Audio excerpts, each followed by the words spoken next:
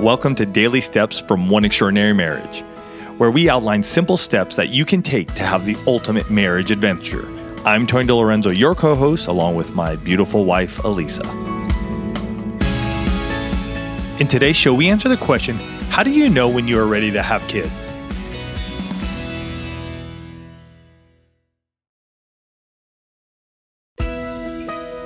This wife goes on to say, what do I do if I'm ready and he's not? How do we get financially ready?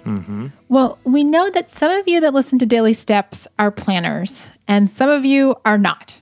Like it's not just all of you listening to Daily Steps, it's the world, right? Some people like to plan and some people don't. And it doesn't matter if you're a planner or not. Bringing a baby into the world it's a roller coaster. Like, I'm just letting you know, it doesn't matter how much you have planned for a child. When they show up and they start to develop their own personality, you can have planned all you wanted. There's a full-on personality right there. And I want to just share with you guys that Elisa and I waited 6 years before we had our first kid.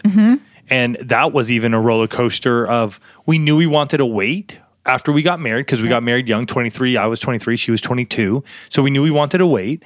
I was more than happy to go a number of years without kids.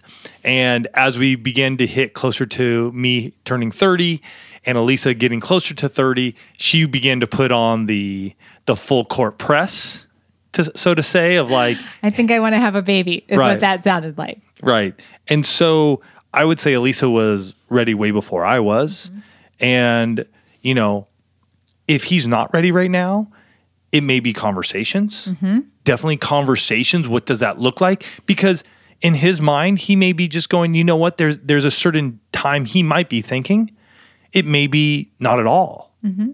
But having that conversation sure does help, because as a guy, he may just be going, man, my freedom, what the changes that happens to my wife, you know, so have the conversation. Absolutely. And, you know, as you bring another human being into your world of two, your life's going to change, right? And there may be things that the two of you need to think about when you're asking, you know, when are we going to be ready? Well, you need to look at the strength of your marriage. Right? I think that's a key. Right? Where are those areas that you might need to strengthen before you have a baby? Or I would even say while you're pregnant and before the baby comes. You know, are you making date nights a priority? This was an area that Tony and I did not do well. We didn't do well before we had kids, and the first couple of years we had kids. We didn't do this one well.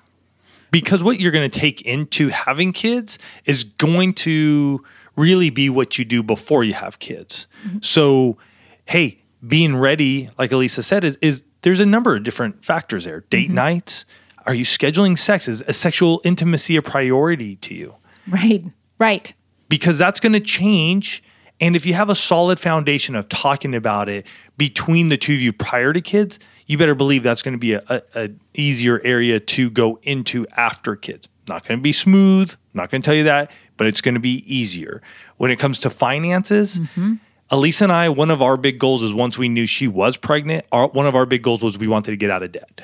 We had started that journey prior to finding out I was pregnant, but when we found out that we had an actual due date, that like went into overdrive. And here's the thing about financially ready that I was even talking to a very good friend of mine whose kid is due in October, that I said, you're never going to be 100% financially ready. And here's the great thing, because we have a high schooler who eats a ton and wears big shoes and everything else, and a middle schooler.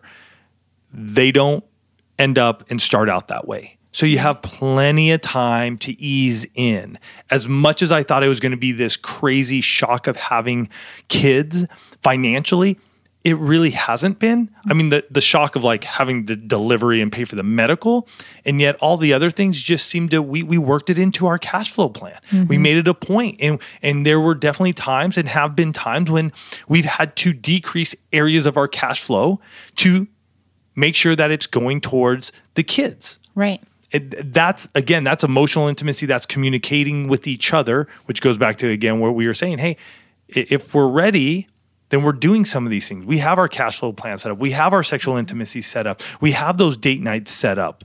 You know, we have these together, not perfect. and yet in the right direction.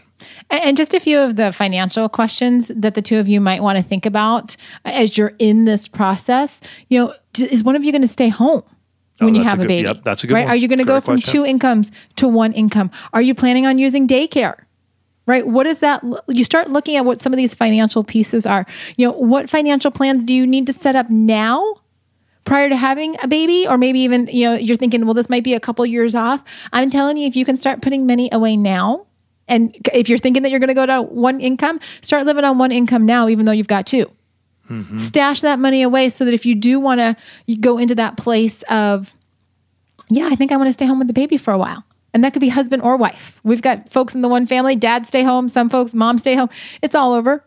Mm-hmm. Doesn't matter, whatever works best for you. But you start making plans, because I'll tell you, when they first come, here's what they need. They need diapers, lots and lots and lots of diapers. And if you're using formula and, like onesies and blankets, that pretty much covers everything that you need, plus the car seat and the stroller, right? So just be thinking, what are the essentials? And what kind of life do we want to have?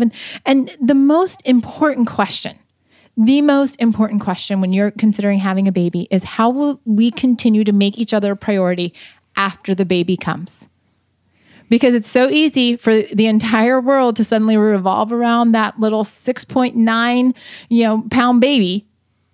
But the truth is that there was a couple before there was ever a baby. And that couple needs to stay strong for the 18 years that you're raising the baby, so that when the baby moves out of your house as a young adult, there's still a couple that is there with a rock solid marriage. For more information on this topic, check out oneextraordinarymarriage.com/425.